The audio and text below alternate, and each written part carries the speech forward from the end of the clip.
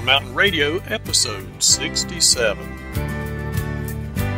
Welcome to Roan Mountain Radio. I'm Kim Turner.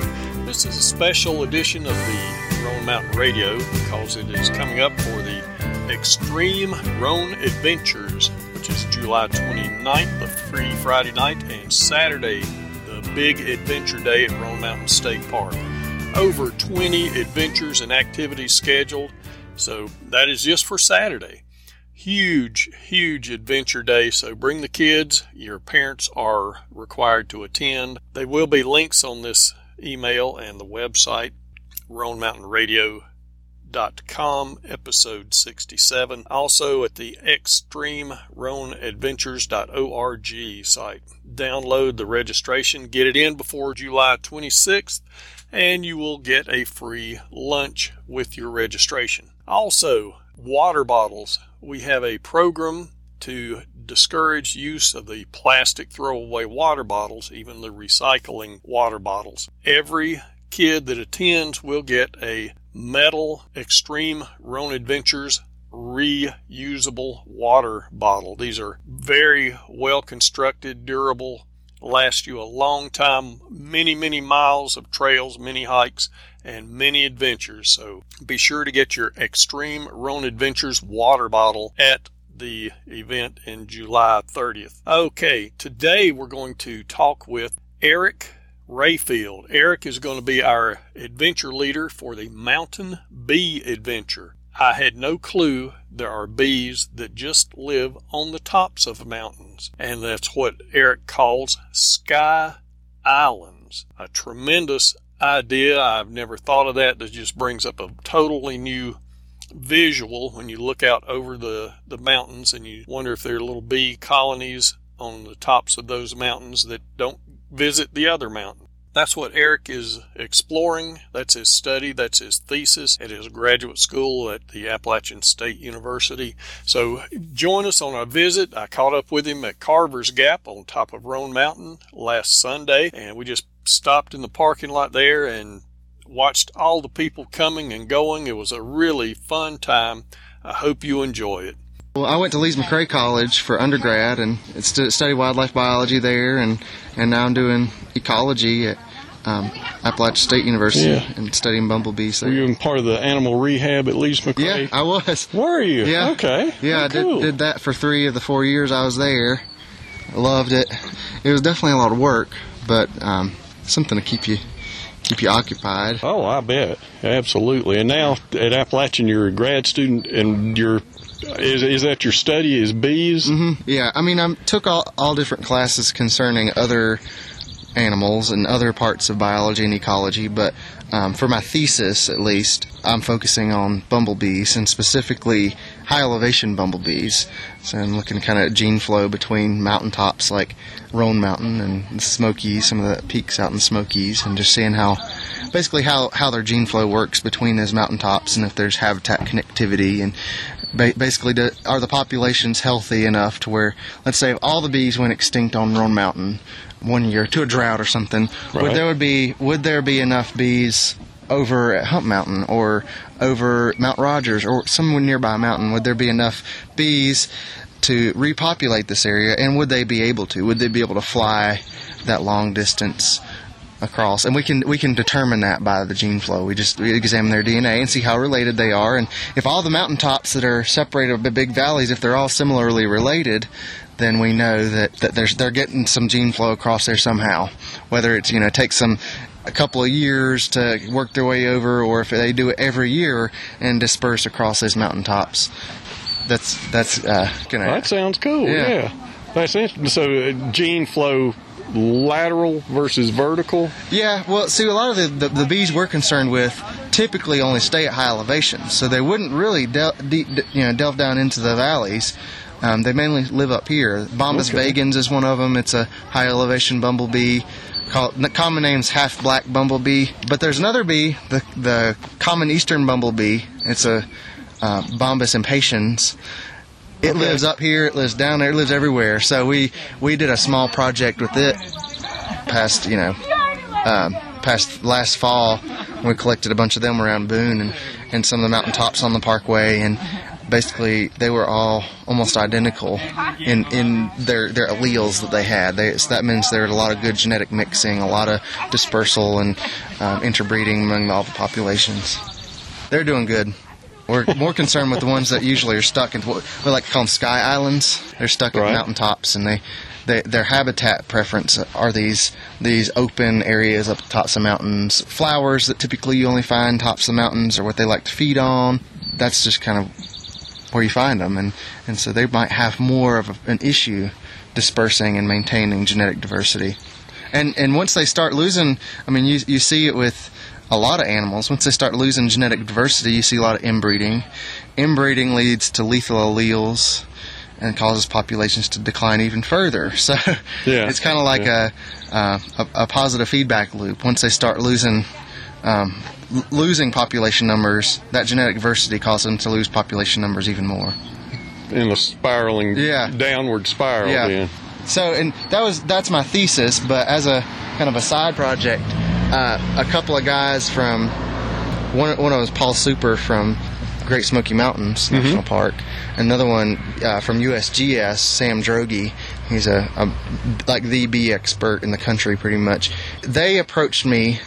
They approached my advisor at Appalachian State. They wanted a grad student to do a summer project on the Parkway and Shenandoah and the Smokies, basically all the eastern national parks, and basically do a big bumblebee inventory. Because bumblebees, I keep saying bumblebees, but there are other native pollinators. There are other native bees like orchid bees and mason bees and all those guys. But functionally, bumblebees are the most important because they're most abundant, and they're usually the most common pollinator you find on most flowers. So that's why they were more interested in bumblebees, and that's kind of why I'm most interested in bumblebees, is because as far as like the bulk load, the bulk of what happens with pollination comes from bumblebees. Not so much honeybees, which are non-native, and not as much of other bees, but bumblebees are super, super important. So we wanted to focus on them, and they're easy for people to catch. So that's this project on the Parkway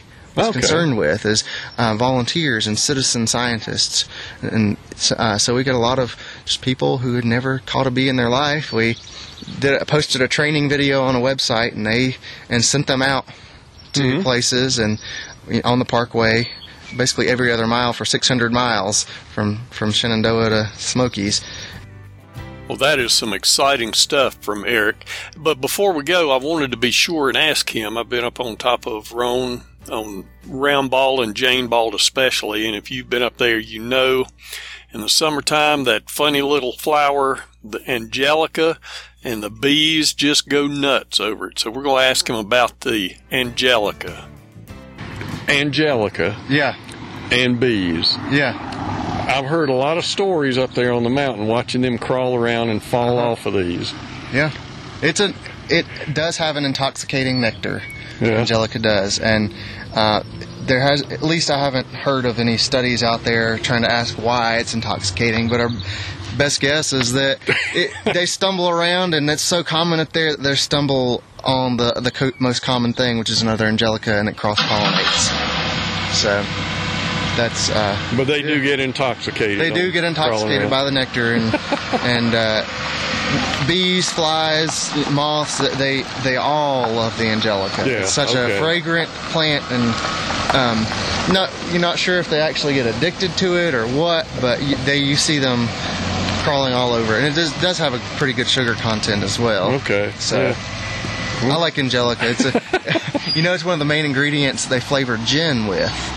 No, I didn't know that. Angelica and juniper berries, and it has you smell it. It has that gin smell. Now, are you talking the flower, or you have to get the sap? It's the sap. Okay. Yeah, it's the sap of the stalk that they mainly use in gin, which is a little fun fact. But, yeah. You can park here. For anybody that can't tell, we're at Carver's Gap, sitting on the log fence with Eric Rayfield on a Sunday at 6 o'clock, and everybody else is up here with us. So what we're going to talk, I do want to ask you about the kids rally. Yeah. So what the things that I like to hit on when it comes to kids is, I don't get too complicated into species too much. I might say, well, this is a bumblebee. I might say this is a mason bee, and just give them some of the morphotypes so they can kind of realize that there's not all just bees out there. It's not all the same bee. And I do like to. It's a misconception out there right now about honeybees. Honeybees are important to honey industry, but that's about it. And honeybees are non-native. Mm-hmm. And so that's the things I like to clear up with kids is tell them, did you know that most of them only ever heard of honeybees? Mm-hmm. Did you know honeybees are they're non-native, and we have about 5,000 species of native bees that live right here in this country that are all really special, and they all are really important pollinators too. And so that's kind of what I like to cover. Just get out in the air. But usually I like to talk about foragers, like different types of foragers. You have bumblebees, which a lot of times they're buzz pollinated, so certain plants like tomatoes or anything in the Solanaceae family, they vibrate their legs and their thorax on these flowers, and these flowers will not release their pollen until they get that specific frequency from that bumblebee. Yeah, I didn't know that. Wow. And so that's why you can't raise tomatoes without bumblebees. Greenhouse tomatoes, they all have captive bumblebee colonies in the greenhouses with the tomatoes. With that frequency of a buzz. Yep. Mm-hmm. Yeah, you could take a tuning fork with that same frequency and hold it up and touch it to a tomato flower, and the pollen will come out. Yeah. Yeah. Yeah. Okay. Yeah. They even make little battery-powered sonicators, they call them. It has like a little wand, and on the tip of it, it's just like this little probe that you touch a flower with, and it vibrates at that bumblebee frequency, and then you can cross-pollinate and breed. Make your own hybrid tomatoes. Okay. Obviously, you can't do it on a grand scale and pollinate a whole greenhouse worth of tomatoes just for fruiting, but you can do it if you're trying to cross-pollinate and form hybrids. But a more controlled pollination. Yeah. Buzz pollination. Yeah, buzz I'm going to remember that. Yeah. Wow, well, the kids are going to have a blast learning this. Yeah. Now, are you going to have actual bees, or are you going to have some? I was planning on bringing a net and just show it walking, down here at the amphitheater. There's a lot of good stuff right in that area that we can just do a short little walk.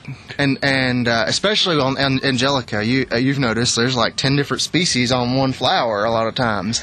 Kind of clear up some misconceptions on wasps. Everyone hates wasps. They're not technically a bee, but they're in the same family. They're hymenopterans, and they have stingers. They have stingers just like bees. They don't form colonies like bees, but there's a lot of bees like mason bees that don't form colonies. They're solitary bees. Mm-hmm. So it's important to tell them not all insects are bad, even though they sting you. Even though wasps are just a little more aggressive, they can still be pollinators.